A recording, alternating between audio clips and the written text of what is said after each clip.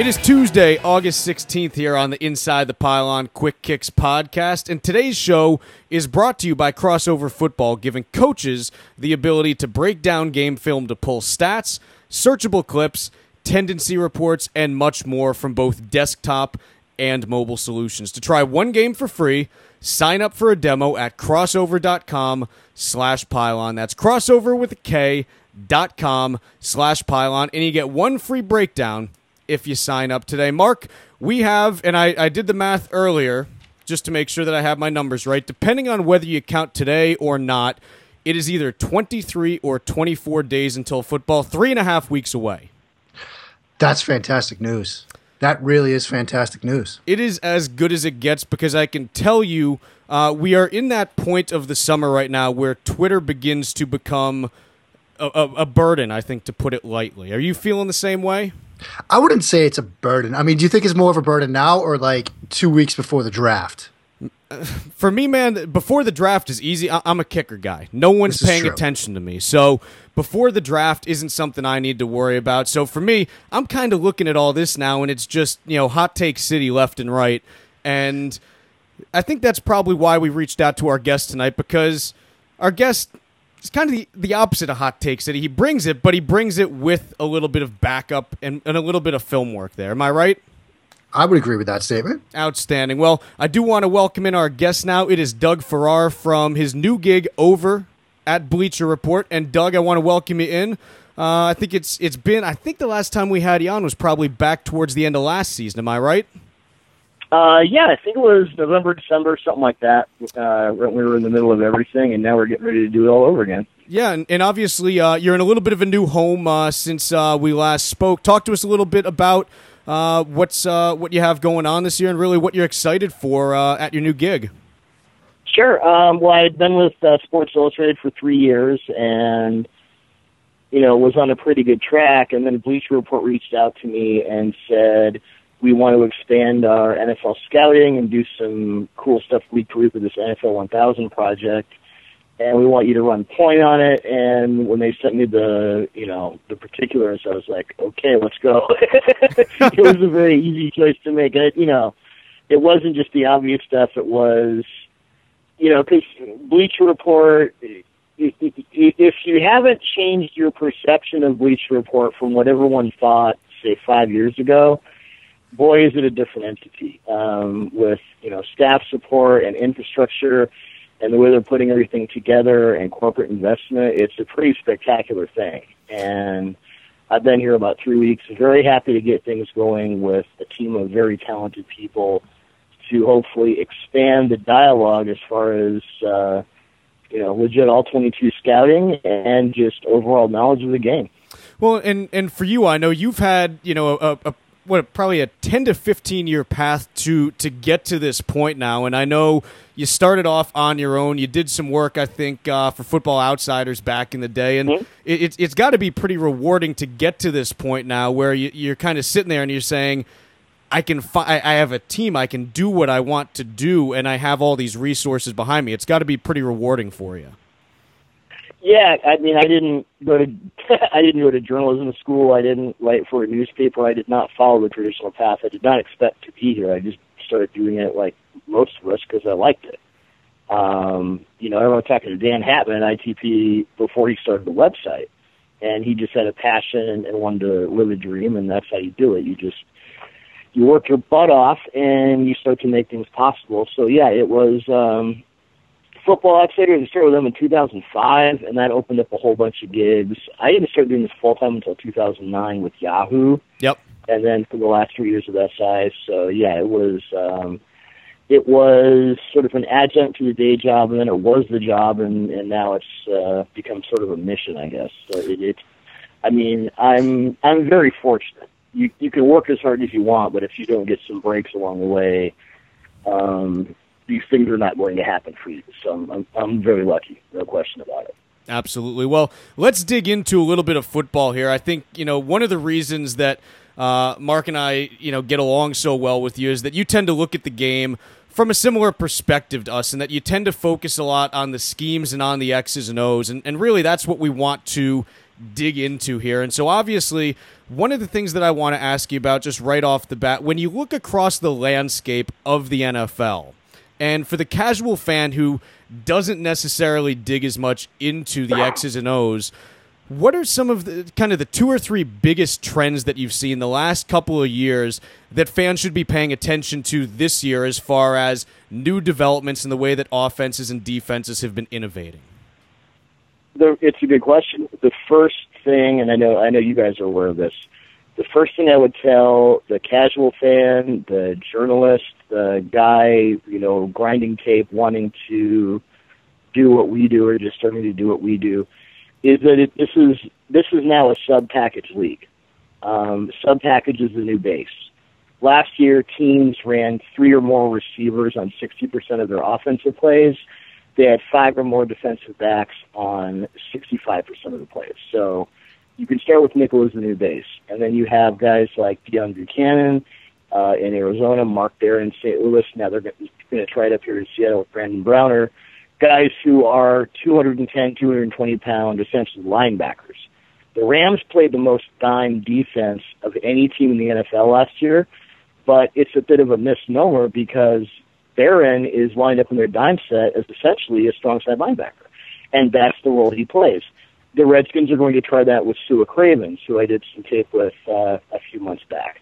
They've made him what they call their Mo linebacker, and they've got him splitting gaps almost as a running back would. So the biggest trend I see, the shotgun has obviously increased. There's a hurry-up tendency to the game. Teams are running more plays than ever before. But if I were to look at one trend and say, this is the biggest change over 5 years ago and will be the standard for the next 5 years, it's that, your third linebacker is almost an exotic conceit. Your fullback, almost an exotic conceit. Fullback has been replaced by the slot receiver. The third linebacker has been replaced by the slot, not even cornerback. You can call him a defender, as in Buchanan, as in Barron, as in Tyrann Mathieu, who sort of goes everywhere. But that, to me, is the one primary change in the NFL over the last even 2 to 3 years. And it is now the standard. If you're running, some teams will run the typical offensive and defensive alignments from, say, 10 to 20 years ago, and they're very much behind the times because this is where the league is headed. Speaking of where the league's headed, Doug, do you think that there's room for, say, football to come back cyclically where, right now, 11 personnel nickel, they're basically your base offense and defenses. Do you think we're going to see a trend at some point for football to go back to sort of the I formation stuff? Or do you think 11 personnel nickel, that we're here to stay? I'm not so sure about but I can tell you that single back power, a lot of wham stuff, I think that's going to be the new normal. You'll have some fullback use, but we all kind of made fun of Mike Mularkey for the exotic smash mouth thing last year. I do think he's onto something. If you watch the way they used Derrick Henry against the Chargers, if you watch the way the Rams used Todd Gurley in his rookie season, most certainly, in the Seahawks last year, they ran a ton of single back. They've sort of phased the fullback out. But they run, standard power counter, wham, trap sort of things, zone pulls and, slides and things like that. But the power running game will make a comeback because of what I just talked about, those 210, 220-pound linebackers. It's very rare these days for a linebacker to be over 240 pounds. That used to be the normal. Now, your average linebacker coming into the NFL is probably 230. So if you can get a 240-pound back who can move and is agile and can be decisive at the hole, you've got the advantage. So I would say there will be, to a point, kind of a return to form as far as power football. It just may not look like the power football of old with, the eye or the offset eye. Or I say bring back the split back, by the way. I've been an advocate of, get some 2 halfback sets there and see what you can do. There we go. I missed that stuff. I totally. You're gonna make Mark talk about the flex bone now. Oh, I'd love to see some flex bone in the NFL. See, there you go. Well, the 46 killed the split back, but I don't think too many teams run the 46, so let's bring it back. Doug, you one of the things you said right at the outset, you were talking about that the advent of sub packages as the new normal here. One of the teams that I'm particularly high on this year, as well as looking 1 to 2 years into the future, is Jacksonville, in part because you look at the guys they drafted this year on defense, and they fit the mold as far as the kind of defenders that you need in today's NFL. And obviously, they are loaded on offense at the skill positions. Talk to me about what you see coming out of Jacksonville for a team that's really been in desperate need of wins for the last 15 years. And they really kind of do have it together on offense, and it's a vertical game. I think Bortles, it's not the most prolific as far as attempts. Deep passer in the league, he was in the top 3. Allen Robinson is an absolute freak. Right now, he's one of the 10 best receivers in the NFL. If he keeps developing at this rate, he'll be the next best. He'll be the next guy everyone's talking about within 2 to 3 years. Allen Hurns, who they got undrafted, they've put him more in the slot, and he's a bigger, more powerful slot guy. And they're going to move, satellite guys around him. But they've got their offensive philosophy together. I did a tape piece with Miles Jack right before the draft, and the most impressive, and this is a 240-pound linebacker, the most impressive play we covered was against USC, where he trailed Nelson Aguilar up the left sideline about 30 yards downfield as a boundary corner would, as a Richard Sherman or Patrick Peterson would. And Miles Jack at 240 pounds and a supposed downhill linebacker shut Nelson Aguilar down on that play. And he told me that Jim Moore had challenged him specifically, you're going to go wherever Nelson Aguilar goes, and you're going to shut him down. And he did. That's a very unusual request to make of any linebacker. Even the money backers like Deion Buchanan or Mark Barron or whoever. Well, Mark's more of a box guy.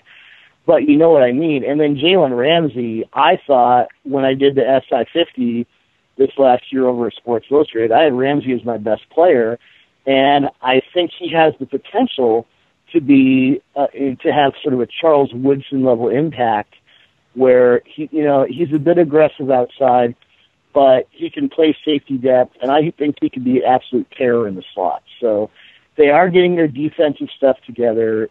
Signing Malik Jackson, they're paying Malik Jackson a lot of money, but in that front, I think he could make it worth their while. But certainly those two guys, Jack and Ramsey, if they stay healthy, and with Jack, the knee is obviously a concern, and Ramsey's been hurt.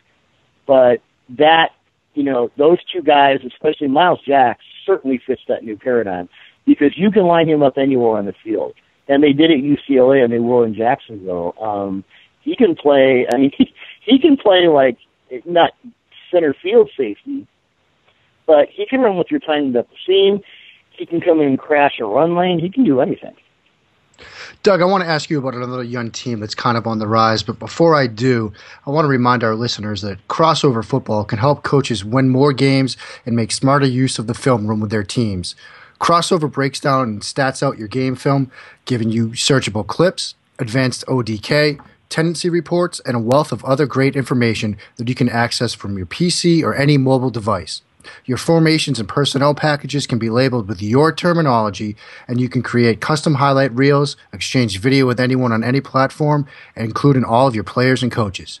To try one game for free, sign up for a demo at crossover.com/pylon. That's crossover with a K.com/pylon to get one breakdown for free today. Doug, another team that's on the rise, they won their division, made it to playoffs last year, but they got an early exit of the Minnesota Vikings. They got another year of Teddy Bridgewater under center, drafted some weapons for him. Do you think that Minnesota makes a little bit more noise this year, or do you think they actually regress a bit? That was a good segue, by the way. Nice jump through the ad. Thank you. I'm getting better at this. He's a pro. There you go. Certainly on defense, they have the structure in place and the personnel, and most certainly the coaching with Mike Zimmer, to have the NFL's next great defense. And I think that's almost an inevitability as long as everyone stays healthy. I'm fascinated to see what they do with Mackenzie Alexander, because I think Mackenzie could be the next Chris Harris. He could be the next great slot guy. Wow. And that was kind of the one thing. Captain Munnerlyn played that role a lot last year. Yeah. He was, if memory serves, the most targeted slot defender in the NFL. So wherever they put McKenzie, and McKenzie played mostly outside, but he also played the slot. Their defense is pretty much sewn up as long as their cornerbacks can be a little more consistent. On offense, Mike Zimmer has talked about, and I think it's interesting, the whole week before the Minnesota-Seattle playoff game, they were asking Zimmer about the Russell Wilson plan. Is Teddy being brought along in a similar fashion? And Zimmer, as is his wont, that sort of testy after the second or third question because he's a testy guy. But I think there is something to that. And I have always thought, going back to his days at Louisville, that Bridgewater's deep arm is underrated. It's kind of like Robert Griffin's deep arm back when Griffin was really together. Right. It's not consistent, but it's good enough. And I do think, Cordell Patterson looks to be a bust. Mike Wallace was an unbelievably bad investment. And Teddy was the most pressured quarterback because his offensive line was, to put it bluntly, garbage. Matt Khalil's still a problem, but you bring in Andre Smith, you bring in Alex Boone. You get that protection up to at least league average, and you give him those different targets. I think Bridgewater's shown a lot of poise, a lot of schematic acuity. He's reading the defenses pretty well. I think he's on the rise. You keep Peterson healthy, you get that passing game up to, again, to use the term league average. And Detroit looks to be falling apart a bit. Chicago, I'm not sure if they're quite there. Green Bay's offense is in stasis. Mike McCarthy's got to pull out of the 1970s and realize you got to scheme your guys open. It looks to me like a wide berth for the Vikings right now. On that Minnesota offensive line, it looked like last year watching them, a lot of their protection problems were almost scheme-based. They ran a lot of 7-step drops. You remember that game against Arizona where Bridgewater gets sacked basically when they were almost in field goal range. That was a 7-step drop in that situation. Do you think Minnesota moves away from that? Do you think Norv moves away from 7-step drops? Yeah, I hope. Really? I know. Maybe it's a bad question. It's wishful thinking, I guess. I don't think so. And I remember I did a piece on Bridgewater. I think it was in November or December. I'd have to go back and look. But and I made the point that sort of inflexibility really didn't do Bridgewater any favors. And Norv believes in what I would call execution routes. Kind of like Mike McCarthy, but not as drastic. Well, we can run slants and drags and crosses and combos, but you have to get yourself open. And again, it's like it's 1973. I would agree with that. There is a level of schematic inflexibility built into the problem base of Minnesota's offense. But as long as they have North Turner, and that's the way it's going to be. Doug, one of the things that we see every year in the offseason is obviously coaches heading to new teams, bringing new staffs, and then we also see the movement of players from team to team. And I'm curious, when you look at either the pairing of a coach or a player or the pairing of two players together, what combinations are you most excited to see this year in terms of really being able to complement each other and unleash their respective talents? Oh, that's a good question. Could you give me a couple examples? Well, I guess if you're talking about blank, right? I'm sorry. I apologize. It's just such an expansive question. My brain just went. No, obviously, look, you've got Hugh Jackson going over to Cleveland, and the cupboard's a little bit bare there. But is there anything on Cleveland that potentially you're looking at where you say, okay, this is something that might be interesting, and they may be able to put something together? I will say Cleveland's a bad example. No. I think over time he's going to bring Robert Griffin back. You think so? Because the main problem with Griffin in DC under Gruden is that Gruden, and it was almost like a punishment that he would not play to Griffin's strengths, and it got to the point where it felt like he was just saying, I want this guy out of here, so when he plays, we're not going to adapt to what he does. Griffin needs a lot of help, from just basic stuff. So I don't believe that Griffin is the long-term answer there, but I think Hugh Jackson has proven over time that he'll be flexible enough, and he'll bring Griffin along well enough to at least make it decent. Because Griffin's still got the talent, and I don't think it's a mechanical issue. I think with him it's just more mental. I think he's just been beaten down in his head, and he needs a comfortable place where not a lot is expected of him. And unfortunately for Cleveland fans, right now it's kind of Cleveland. So it's a good place for him to sort of rehabilitate. And I do believe over time that, I mean, I know a lot of people believe that Andy Dalton is a top 10, top 15 quarterback, but the fact, based on the TCU tape I saw, the fact that Hugh Jackson turned Andy Dalton into a guy who could lead an NFL offense is one of the more impressive things I've seen in the last 10 years. Let's put it that way. One more for you along the same lines. We saw in New England tight end Martellus Bennett as well as wide receiver Chris Hogan coming on board there. How do you think the two of them end up faring in Josh McDaniels' offense? Yeah, I'm not completely... I mean, Hogan's a decent enough player, but the thing that excites me is the Bennett-Gronkowski pairing, and we're taping this on Monday the 15th, and there was word of Gronkowski coming up short on a play. Maybe he's injured. I certainly hope that's not the case. But, you know, Bennett is a guy who he runs, I mean, in Adam Gase's system last year in Chicago, he ran combo routes with receivers. And he's a guy who can go up the seam. He's not going to run every route that Gronkowski does to the level that Gronkowski does.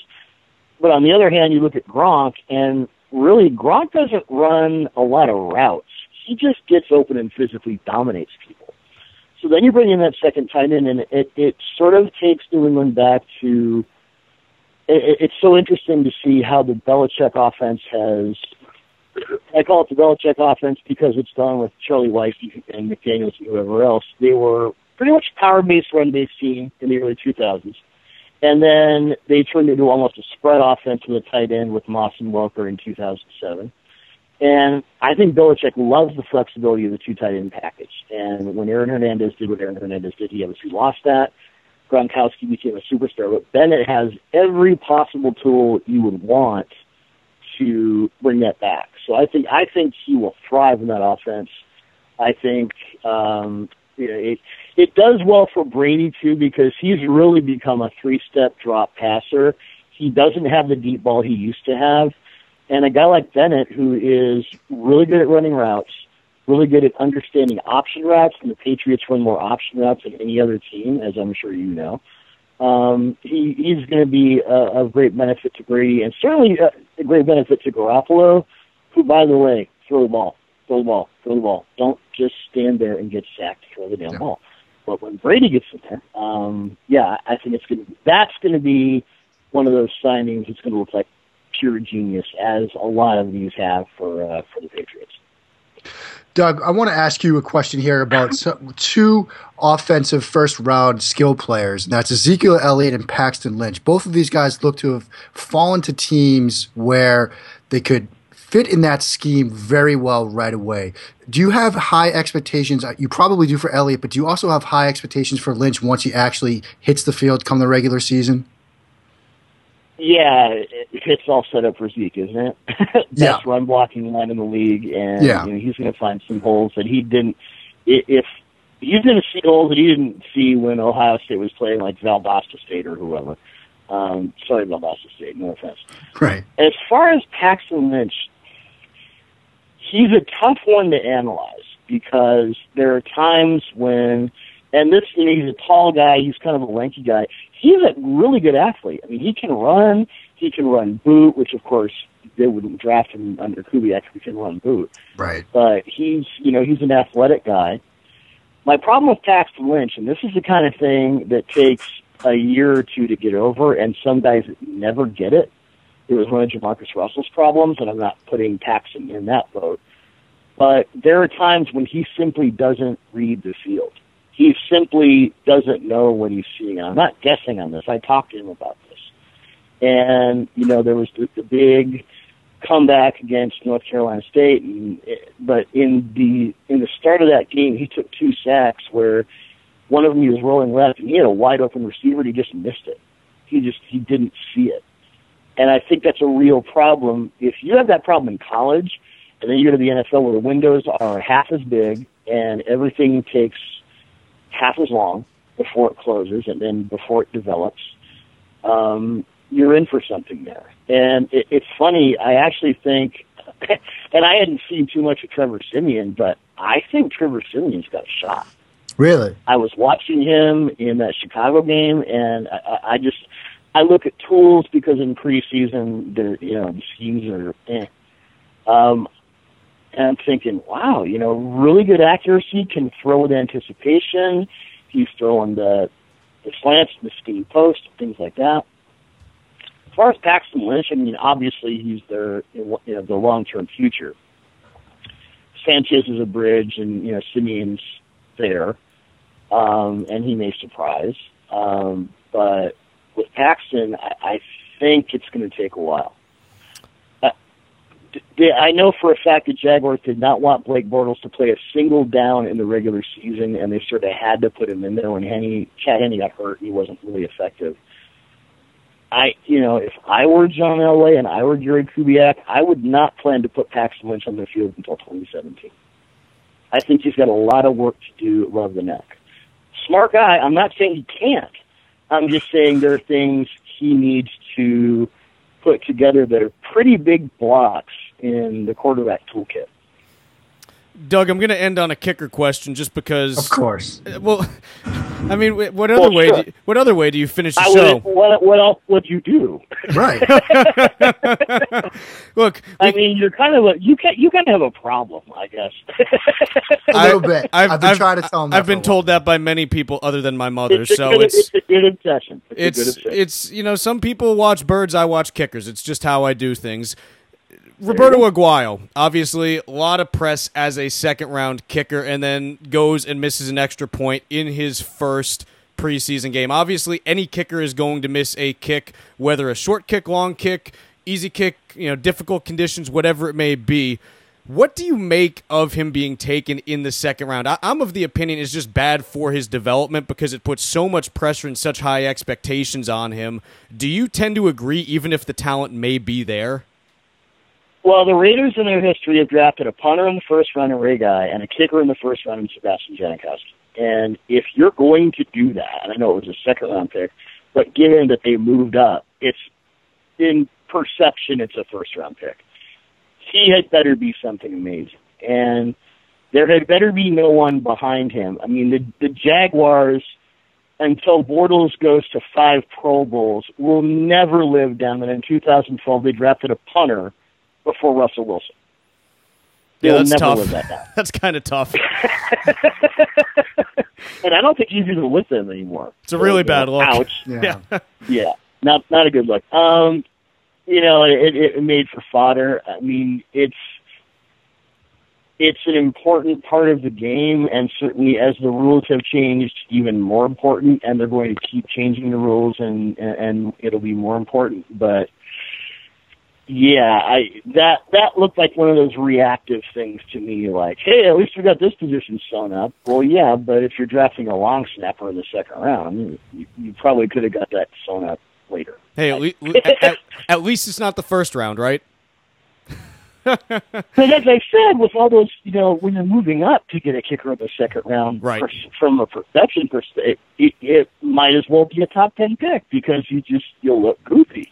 Almost feels like it. Doug, we are just about out of time here. I do want to thank you for joining us. We do appreciate the time that you took tonight. Of course. My pleasure, guys. That is Doug Farrar from Bleacher Report. Chuck Zada and Mark Schofield, we are done today. Tomorrow, we're going to be introducing the hosts of our new college football podcast. That's going to be coming up tomorrow on the Inside the Pylon Quick Kicks podcast.